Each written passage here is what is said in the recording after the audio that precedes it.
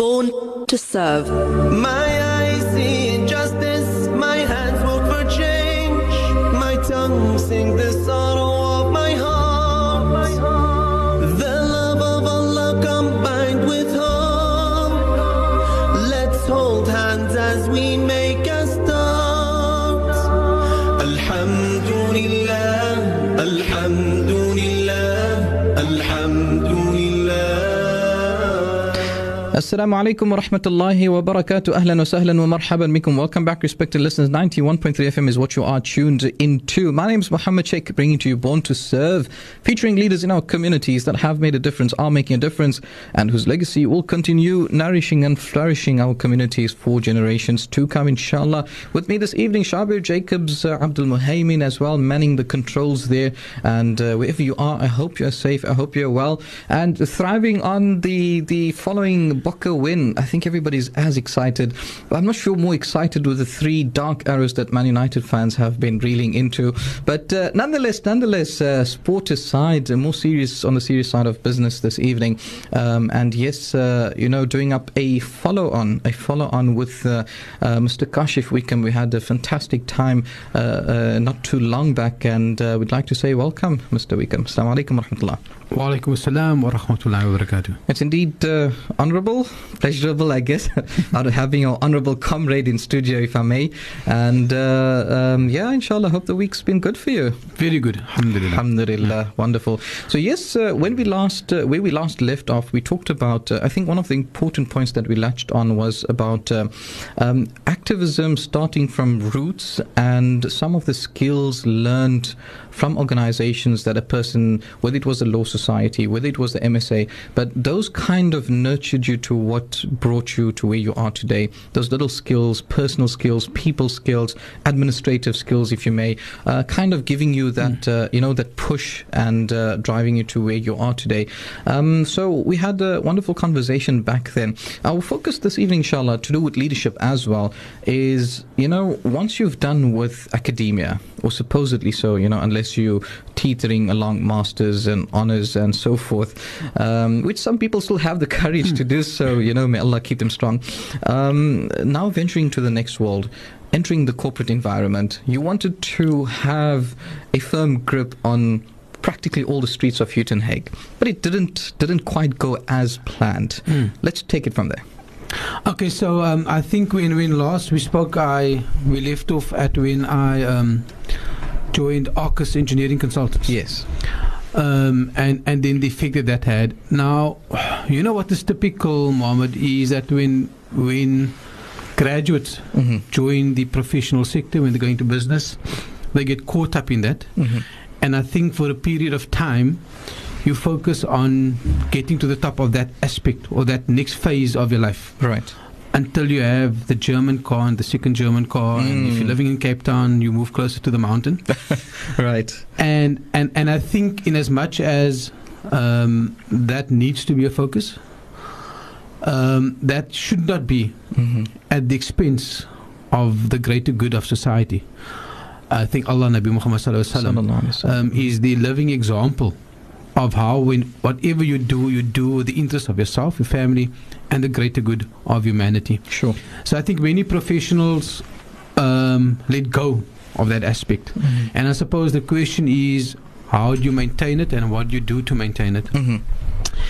I think first of all, the ideal way is not to separate your activism, your leadership, the impact that you have on society from your professional life, whatever that may be. Right. Now, Cape Town has got a rich history and artisan history. Most of these buildings in the city were built by people from this community. Yes. And the same artisans, the carpenters, the bricklayers, the painters, etc., would on a Saturday and a Sunday use that skill, that God-given skill that they had, and go on and build the local masajid. Wonderful. Go on and build the madrasa, and go on, in fact, and help the neighbors with a particular extension. And you'd know that formerly in Cape Town, if you got married, the bride's come the night before, there were 15 people in a room fixing up everything. Sure. And those were all the Kanala jobs. Yes, yes. Now, I think that particular spirit of Kanala has been lost somewhat over the last decades or two. And I think one needs to reignite that.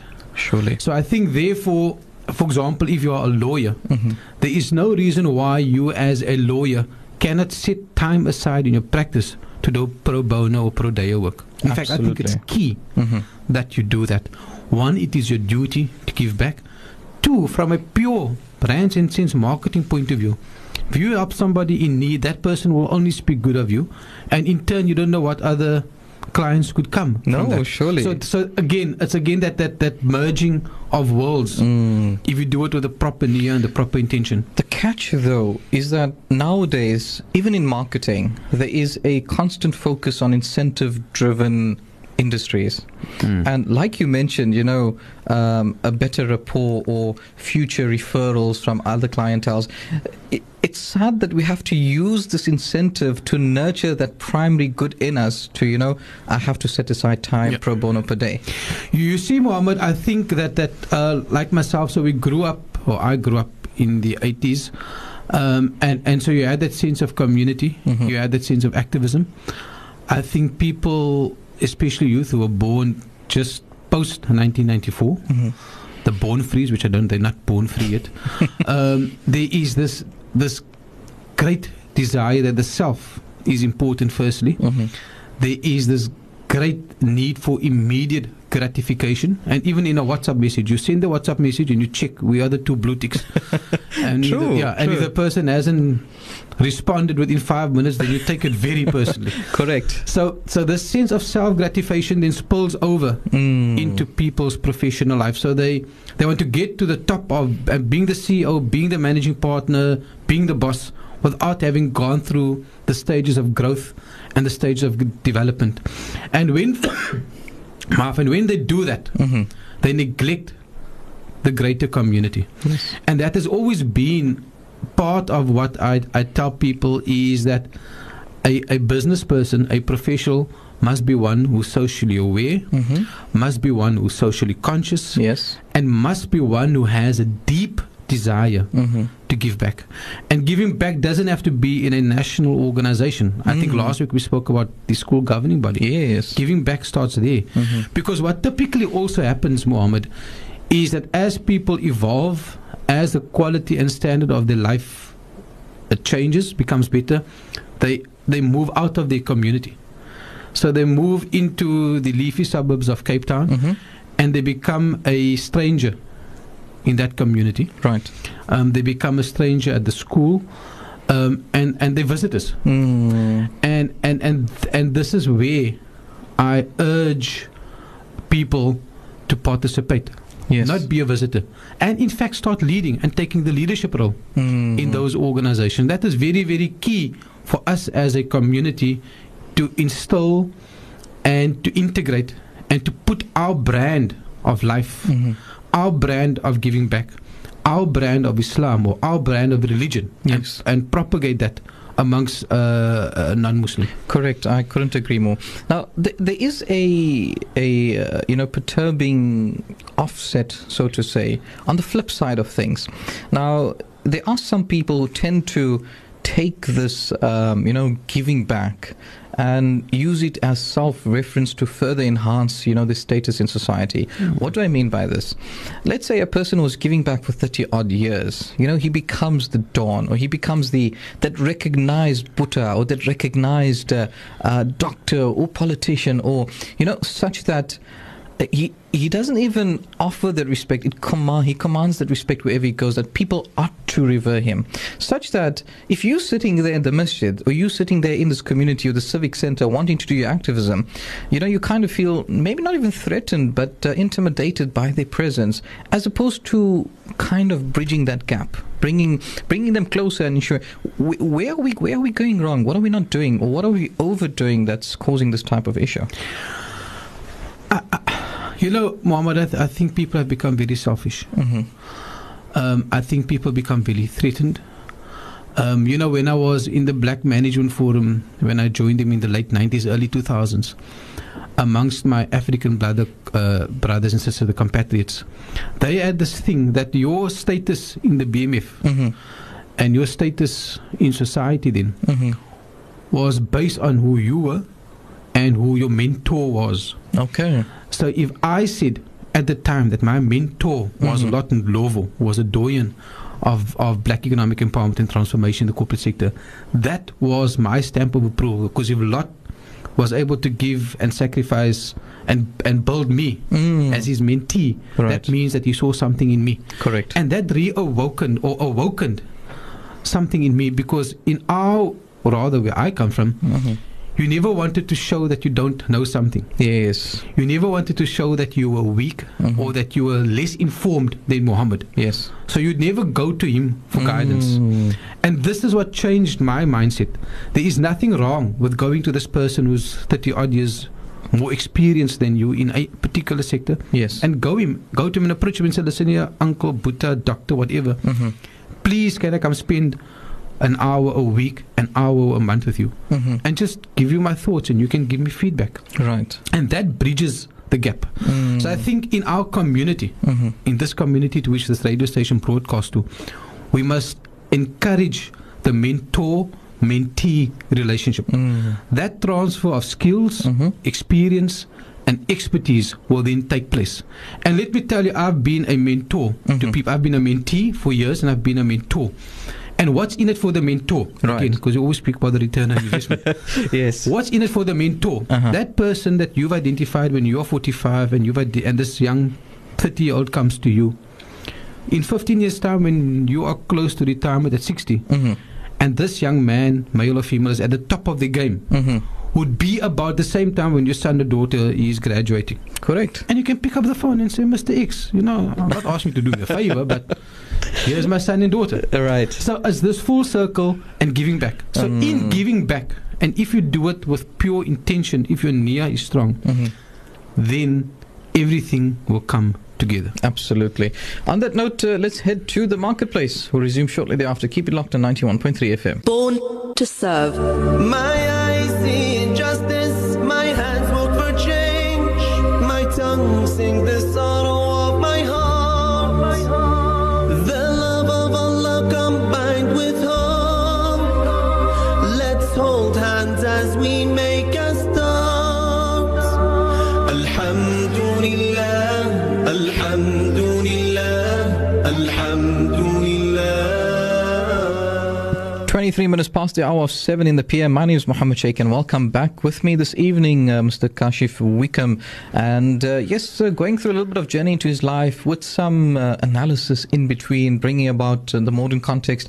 I think, when you are on a similar page of understanding, the conversation always fluctuates into different things. But yes, we have to come back to a focus, and the focus indeed is, the life journey then onwards. So, the BLF was what you were part of, mentor-mentee relationship, absolutely vital in leadership. Tell us a little bit about the details about the mentor-mentee relationship. As a mentee, what were some of the valuable experiences you gained, and how did it reflect later on as a mentor? So my mentor in the early 2000s, my business mentor was Iqbal Surbe. Oh, interesting. Dr. Iqbal Surbe. Dr. Iqbal Surbe. Yes. I'm not dropping names. and part of, for example, the relationship was, I remember clearly one day I had to go into a tough negotiation around a particular issue. And I called him the evening, and I said, this is what I'm going to go into. What's your advice? And he gave me his opinion. And I went into the negotiations, and I asked for a break, and I called him. I said, okay, now things have changed somewhat. This is now where we're at. Right. And he advised. And in that, for example, that particular example, he said, look, I'm going to make myself available. Your meeting is between 10 and 12, and you call me if you need to. And that then is the selflessness of Iqbal at the time. And how did it benefit me? I now had access to a person who's however more senior he is than me, with the wealth of experience that he had, who gave me input in a particular situation. So that was the benefit of the mentee. I mean, I know some people in the Black Management Forum who started to dress like their mentors, they started to, they were non-Muslim, they started to drink the whiskies that their mentor were drinking. Sure, so following the sunnah to that fine detail. And they would share books. At the time, this was before WhatsApps. The mentor would say, I'm reading this book. Or I write what I like. Sure. And buy the mentee a copy, and then you'd ask like random questions. What do you think of paragraph 3 of page 21 now? You better should have read. Right. So there was that reciprocal relationship. And I think then what I want to leave behind in this particular message is for our community to put your pride in your pocket if you are young. Right. Acknowledge that you don't know everything, like Maulana Ihsan Hendricks Al-Marhum did with the MJC, and then have the courage and identify somebody that would be your mentor. Right. What I would encourage those senior person in our community is take the time to develop people to so that you can leave your legacy behind beyond your children. Because if you don't do that, who's going to take on the struggle? Yes. That you've identified? Who's going to take on the struggles that Kashif we found important? If Kashif doesn't inculcate that in people younger than him. So I think it's very key that mentors, senior persons make themselves available.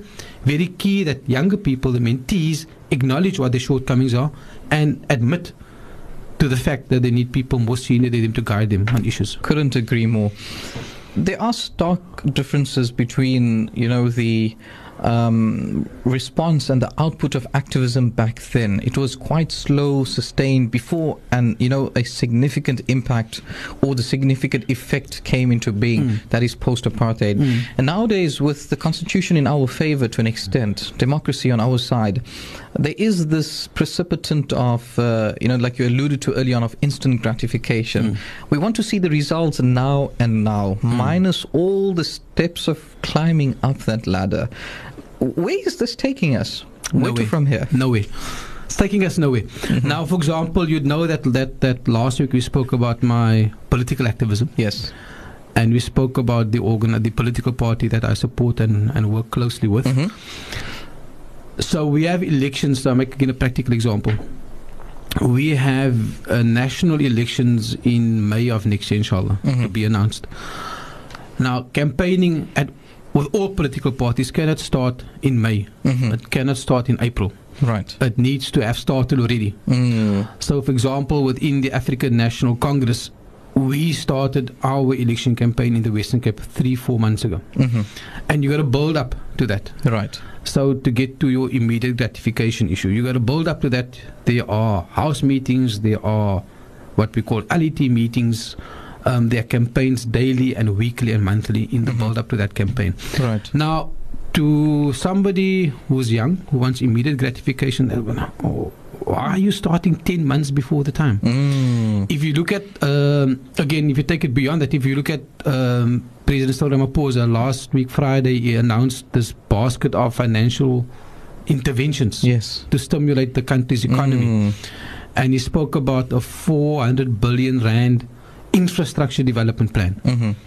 Now, that's not going to get spent in the next 10 months. That's a midterm objective. So that will get spent over the next 3 to 4 years. And again, even from the state's point of view, everything that you do needs to be planned. Right. You set your objective 4 years hence, and then you work your way back. Right. And I think this is where young people and even adults don't have that vision of preparing for the short, medium, and long term. And obviously, one needs to have immediate wins for the personal satisfaction. But you need to have medium and long-term goals, both in your personal life, your professional life, and in your activist life, especially where we're living in a society where this immediate gratification has encompassed us from all fronts. No, definitely, I couldn't agree more.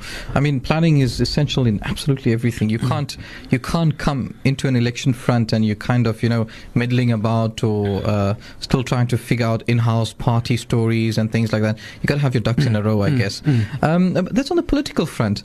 Now, in leadership itself, politics has a great role, I would imagine, in your life personally, per se. Did you have any political mentors, or at least that were sitting on your case per se from the time you're involved in it? I can't think of any. There's one particular person, Al Marhum, Zain Ari. Okay. Now Zain is, now I didn't think about this, so I'm answering completely off the top of my head. Right. Zain wasn't a politician like me, wasn't involved in political office, but was very key to the fabric of the Western Cape and unselfishly served our country and its people. So Zain was one of those. I think in the Western Cape we are very blessed. In fact, not in the Western Cape, in South Africa we are very blessed to have somebody from the shores of Cape Town, from Primrose Park, in the form of Ambassador Ibrahim Rasool. I think that we have in Comrade Ibi a politician who's grounded in his Islamic beliefs, a politician who based his decisions on Islamic beliefs, the Qur'an and the Sunnah, and a politician who very comfortably can address a mass meeting at the same time to a Jummah talk every Friday. Yes. And I think then those probably would be some of the mentors that you've managed to or people that take guidance from. Absolutely. We have in the Western Cape, we have Cameron Dugmore. Now Cameron is of the Caucasian persuasion. My whitey comrade. Cameron joined the struggle in the 80s. Wow. I remember at UCT it would be raining and Cameron would be that one guy toying in the rain against apartheid. And Cameron still serves the country unselfishly, with no great desire for financial reward. So that would be another example.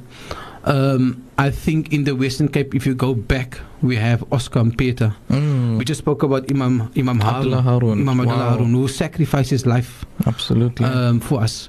So when we speak about leaders, they don't have to be alive. I'm obsessed with reading biographies. So I read biographies also to find inspiration, both in business, in politics and spiritual. And of course, as I said, in terms of my spiritual commander-in-chief, as I call him, I found Maulana Ihsan Hendricks to be a great inspiration when it came to teaching and propagating a humanitarian Islam, a progressive Islam, a revolutionary Islam, and an activist Islam, and basing all of that on Hadith and Sunnah. Wonderful. Okay, so there comes in a message, although our lines are absolutely open, but yes, we definitely welcome them. Assalamu alaikum. I hear Mr. Wickham's talking about Zain Ari. Is it perchance the person from Surrey Estate? Yes, it is. Okay, so yes, that's the one we have identified. Shukran for tuning in, our beloved listeners out there. So, political activism, still engaged, still involved, and from how I conceptualize it, it's not a, sit in retirement phase. It's a lifelong struggle. Look, I think, your profession, because you spend most of your time in your profession, you must massage that it benefits society at large. If it doesn't, if your profession doesn't serve, then you must make it serve. Correct. I think I'll be an activist all my life to my wife Ilham's detriment. But that's what I am. Right. And of course, other people have other focuses. And I always say that not everybody must be a Muhammad or a Kashif. There's a role for all of us to play. Correct. So the message that I have is that if you are not an activist, at least contribute. Our religion of Islam, our culture which we practice in the Cape, is one of the extended family, the extended community, and that was our foundation. Right. But if one were to critically analyze where we're at right now in the Western Cape, then that is being eroded very, very, very slowly. For example, how many of us are supporting the gentrification campaign? Correct. In Bukap. Yes. How many of us are assisting the state in combating crime and gangsterism in our working class areas? Now, where we have come, we've become so lazy as a society, as a country, and as a community, that the issue of gentrification, that we leave to the people of Bukap. The issue of fighting crime, that we leave to the South African police services. Yes. Muhammad, I attended a what we call an LET, which is a local election task team meeting in Alces River 2 Mondays ago at 7 o'clock. And the community leaders who came there, The one guy in passing said, his petrol budget, I think he said it was 600 rand for the week. Right. He now had to drive from his home to this meeting, which was unbudgeted in terms of his kilometers. But he doesn't mind. On Friday, he'll take a bus if he runs out of petrol. Sure. Now, this is the level of commitment that we want our people to have, because only through that will we combat these issues, because of we speaking about crime and gangsterism. So the other message that I want to have is that it is not the duty of the state to combat unemployment alone. It is not the duty of the state to look after the homeless. It is not the duty of the state to sort out the issues of gentrification. Yes. We, together with the state, must support that. On the issue of Palestine, as an example, people will say that the African National Congress speaks with forked tongue. People will say that the African National Congress, the ruling party, says X, but then on the other hand, or a week or a day later, they do something differently. Now, my question is, if you want the ruling party, who happens to be the African National Congress, to take a firmer view on, let's say, Palestine, to take a tougher view on gangsterism, what are you doing to assist them? And I'm not talking only about marching in the street, but what are you doing to support them in their plight and in their fight to fight Zionism? Absolutely. In their plight and in their fight to fight gentrification. Absolutely. Kashif, I couldn't agree more. I just want to share this one example. About 2 Jumas ago at the Tygerberg campus, we had a Maulana that came from a particular working class community. And, he where gangsterism, violence, drugs is quite the norm in that particular area. And from the mimbar, he made an appeal for student volunteers to contribute either time, either some perishables, either something to the community. And he made this profound statement, which you are making now. I mean, people think that we ulama talk from the mimbar only, but he says that for how much longer are we just going to march in the streets? And he's taking a proactive stance in ensuring that he reaches out to the more leafier communities and pulling them through areas where their help is most needed. And he's not a politician. He's not a primary activist that is recognized per se. He is an alim looking at his community. And I take inspiration from such people. And what was the response like? The response was like, people were looking initially. And subhanAllah, literally, that became the outreach project a week later. It was like, hey, you know what? We were looking for an orphanage, we were looking at this, but Allah kind of sent us something that we can look into. So if we don't tap into, we don't come out of our cocoons and we don't cross that bridge together, it's good enough to say that the ANC or the DA or whatever political party is doing XYZ or not doing XYZ. But I mean, us as social media commentators, I think that is what's holding us back. You can share a video and make it go viral about X, Y, and Z. But if you yourself are not doing something about it, I tell people all the time, preserve your comments. You know what, Muhammad? Our constitution is a very robust constitution and one of the best globally. And our public participation process is excellent. Now, no law in South Africa gets passed without there being an opportunity for the man in the street to comment and influence what that law should look like before it gets promulgated. They speak about a white paper and a green paper and a bill until it becomes an act signed off by the president of the country. Now, where we get it wrong as activists, and this is specifically on the Palestinian issue as an example, we march to Parliament, and I'm involved with very many of those marches. We deliver a memorandum and somebody signs it. But what do we do after that? Yes. How do we lobby? And this is where we can learn from our friends in the Zionist frontier. They know how to lobby. Right. So what we need to do as community leaders, that where take the current water crisis. What must I do to raise my objection? Get to understand the bylaws of the city of Cape Town. Get to understand the laws of the country and say, okay, now, if I want South Africa to not buy goods made in Israel, as an example, what must I do to enforce that? Right. And what do I do? And this is also where we get it wrong. What do I do to that leader, alim, political or community leader who takes up my cause, how do I support him? Correct. Because what typically happens, if you are a leader and you take on a contentious issue, if they clap you, whoever they may be, right, and you look around, dan staan jy alleen. Correct. Al die mense wat gesê het, vat hom aan Kashi, vat hom aan, but when you do it, oh wow, and you face the backlash, and you look around and you're the only one there, then everybody's quiet. Correct. So what we need to do, we need to have courage of our convictions. We are all not leaders, but we all have causes and we all have particular views on particular issues. But those views must not be stuff that you discuss over a kusista on a Sunday or over a braai. You must take firm positions on that, because if you don't, who else is going to do it? Absolutely, I couldn't agree more. And before we touch down, okay, let's respect our space at this time, and let's head to the marketplace as we are, postponing our bills. But let's pay them, and we'll resume shortly thereafter. Keep it locked. Born to serve. My eyes see injustice, my hands work for change, my tongue sing the sorrow of my heart. The love of Allah combined with hope.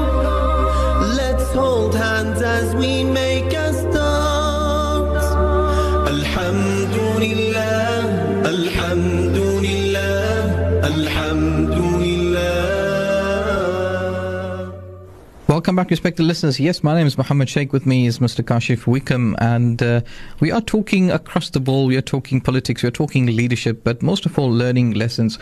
We latched a little bit onto mentor-mentee relationships, the importance of that, and we spread on thereafter in terms of activism, some of the current day issues such as instant gratification. You want things to happen on the spur of the moment without actually climbing that ladder to success, and some of the things that we can learn from the people that have come before us, how they nurtured success by taking it patiently one step at a time.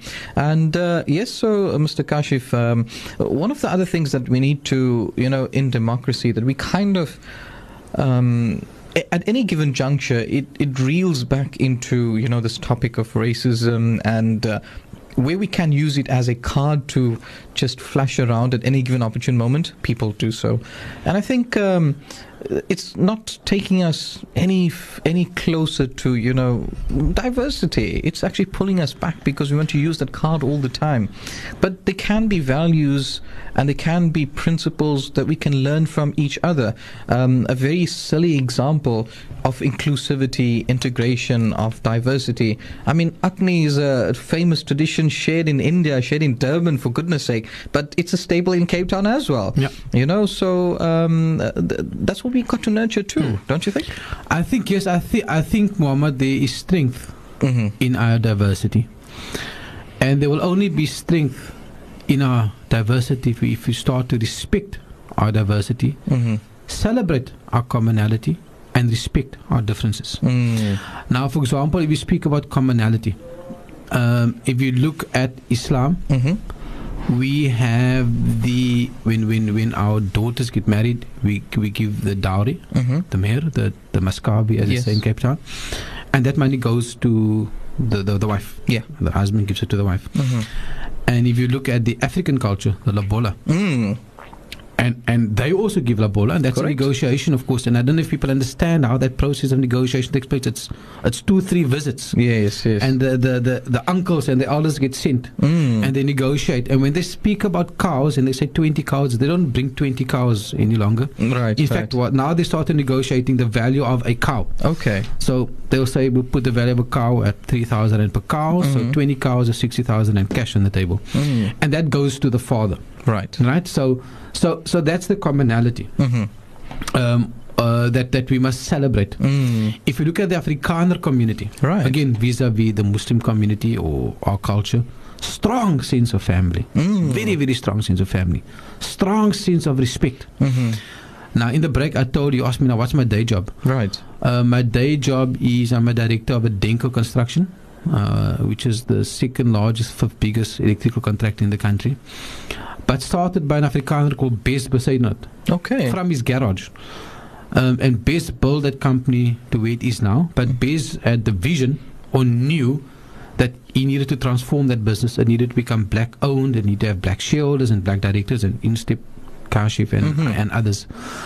And when I walked in there, they called me Kashif. Oh. And some of them still call me Kashif. Right. And those are guys who are 5 years, 6 years, 7 years younger than me. And that's the level of respect. Okay. For example, that the Afrikaners have.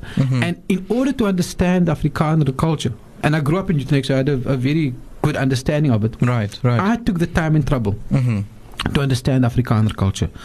The Afrikaner culture or nationality, I mean, there's strong sense of Afrikaans as a language. Right. Why Correct. do they take it so personally that you want to Speak to them in English. Speak to them in English, or that University of Stellenbosch must remain Afrikaans university. I'm not saying I agree with their particular political position, Right. but one must understand what that is. Yes. The Afrikaans language has got bound that community together. And in fact, when I told him that, by the way, this Afrikaanse taal wat julle so van hou, die eerste boek in Afrikaans was geskryf deur 'n Malayer, Correct. as they call it. Yes. The first documented book was written in Arabic with Afrikaans. And they didn't know that. Now, through that engagements with myself, Yeah. they've now started to respect and understand the Muslim community. 12:30, they'll tell me, "Kash, we need to gaan." And volgens I bring the samosas afterwards, which is the other big incentive. Well, of course, I mean, you're getting bread buttered on both sides, getting more time with your post-Juma meal. I mean, why not? So as that level of respect, Right. and that level of respect that happens in between the different race groups, the different cultural groups, will only start to happen if you integrate Right. and start to respect. I must tell you a story. I remember my wife Ilham still reminds me, my daughter's genaamd Sankian, and now couple of years ago, a very dear friend of mine had survived an accident, and he had a Thanksgiving, African black guy, Lindikaya, at his home in Pattenkloof, and he slaughtered a sheep Right. at his house. The SPCA didn't come on, but he slaughtered the sheep, and we were the only non-African people there, Muslim people there, in fact. Right. And my wife had to go sit like, they also, by the way, separation of the sexes, eh? Oh, wow. Interesting. Men sit one side, And the females would females at one side, but then you break it down further. If you're not married, then you, like if you're 20 odd and you're married, you're not married, you can't come sit with us. Right, right. And the men get the meat first. And then the women get the meat second. So can you see the similarities? Right. And Ilham shook his head, "Gosh, where are you putting us in now?" My kids, of course, they were none other words. They were up and about and playing with the sheep and going about it the whole crew. Yeah. Okay. And then also if you look at again Almarhum Mornegsan Hendricks, and how he celebrated the rich tapestry of his family. Khoi heritage, yes. Yeah, you remember we said last week Mornegsan's father was a revert at 12. His mother was a revert when his father Butasa Ali married his mother, and she was the only daughter of the local priest in Worcester. Yes. And he celebrated that diversity, embraced that diversity. Whereas what happens in Cape Town, people who revert to Islam become Muslims in the slums, and they almost want to forget their Christian background. The message here is that we must acknowledge that we come from diverse backgrounds. We must acknowledge that even as so-called coloureds, we don't only have German blood, which is what people want to always celebrate. We've got Khoisan blood, we've got African black blood, and we've got white blood. Correct. And we must celebrate all of that within us. I couldn't agree more. I think that diversity, it's... we look for opportunities to do that. If 1995 World Cup wasn't one of them, as time goes by, and I hope and I pray not that, we become more distant than we ought to be based on pulling out a card all the time, because you know what, it is definitely white privilege. If we don't engage with them often enough, and yes, at times it stares you blank in the face. When there's white superiority, you can see it; it's blatant. But there are other times you need to look at both sides of the fence. You can't objectively live your life thinking that you are still subdued and white privilege is the norm. How are you able to protest? How are you able to even do anything if that's your mindset, and that's your total goal. So, like we say, like people always say, it's the unlearning of what happened before. It's the relearning. It's the decolonization time that we are looking forward to and looking forward to engaging in. But at the same time, keep in mind we have those shared values and principles. I believe we have to head to the marketplace again, Shabir, and we'll resume shortly for our final few minutes when we get back. Stay tuned. Born to serve. My eyes see injustice, my hands work for change, my tongue sing the sorrow of my heart. The love of Allah combined with hope.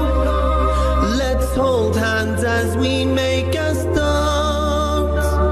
Alhamdulillah, Alhamdulillah, Alhamdulillah. Welcome back, respected listeners. Yes, a few minutes until the waqt of Isha, and shukran for tuning in. It's been a beautiful, productive program. I like engaging. I like talking leadership. That's also one of my passions, I would imagine, and something that, we ought to embrace. We want to contribute, and I guess radio programming is one of them as well. Like Kashif said, we bring about different fingers to the hand in making a difference to society.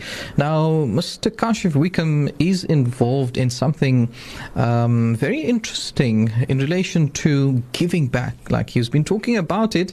Now it's the time to put him into the spot and see, are we not just talking the talk? And I'm being very cheeky here, especially with the politicians. Are we walking the walk as well, Mr. Kashif?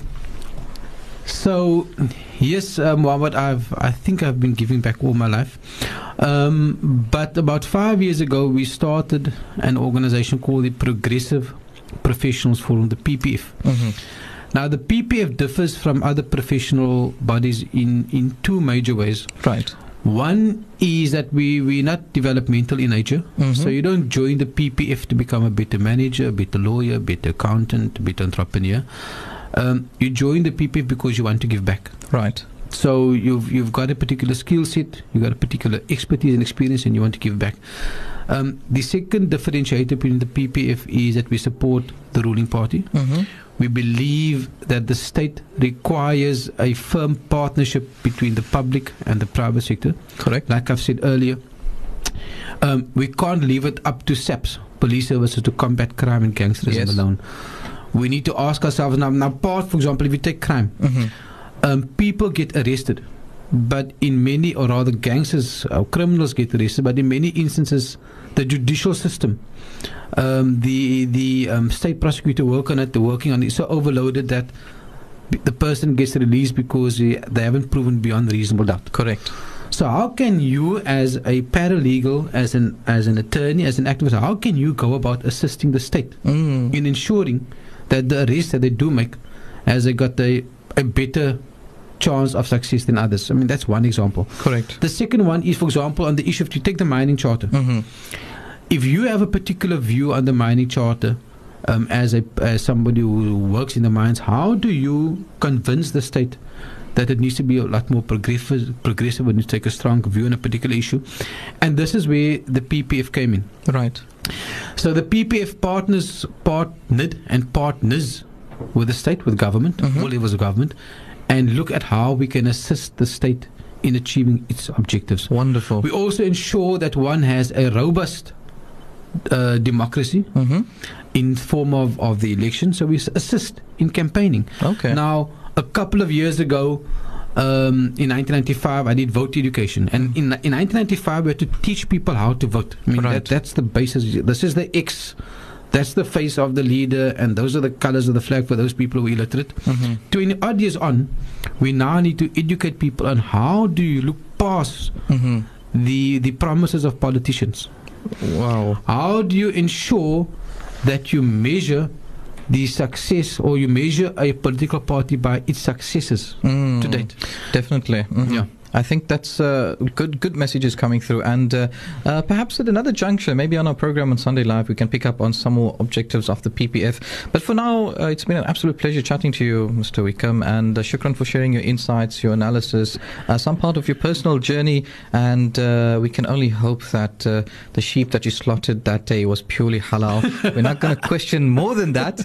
But it's been an absolute pleasure. Shukran to Shabi Jacobs, Abdul Muhaymin for being manning the controls there, inshallah. Until Qur'an Qur'an later on this evening, as well as if you have to be out and about, please keep safe, keep well, keep your game up, inshallah, in contributing to community. And that's the message from Born to Serve for this evening.